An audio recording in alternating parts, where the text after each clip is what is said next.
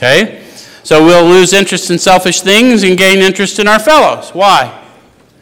Because my ease and comfort from within comes from my ability to serve once I find out.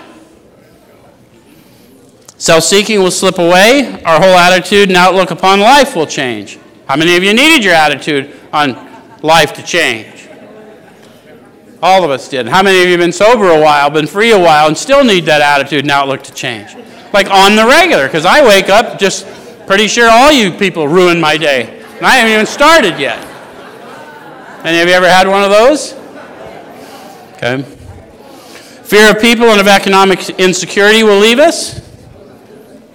And we will intuitively know how to handle situations which used to baffle us. We'll suddenly realize that God is doing for us power, very good, what we could not do for ourselves. Are these extravagant promises?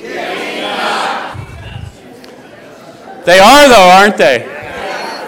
So the reason they did that is because us people in addiction, we're sometimes known to be a little bit oversellers, right? Sometimes we'll pitch. Any of you ever had a hustle? So we had a tendency sometimes to overpromise and underdeliver, didn't we? So they don't want us to fall victim to ourselves. They said, these are extravagant, but dude, it really happens.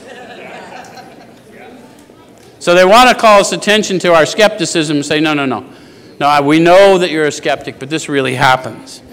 So then it tells us, we think not. They're being fulfilled among us, sometimes quickly, sometimes slowly, but they will always materialize if you'll work for them.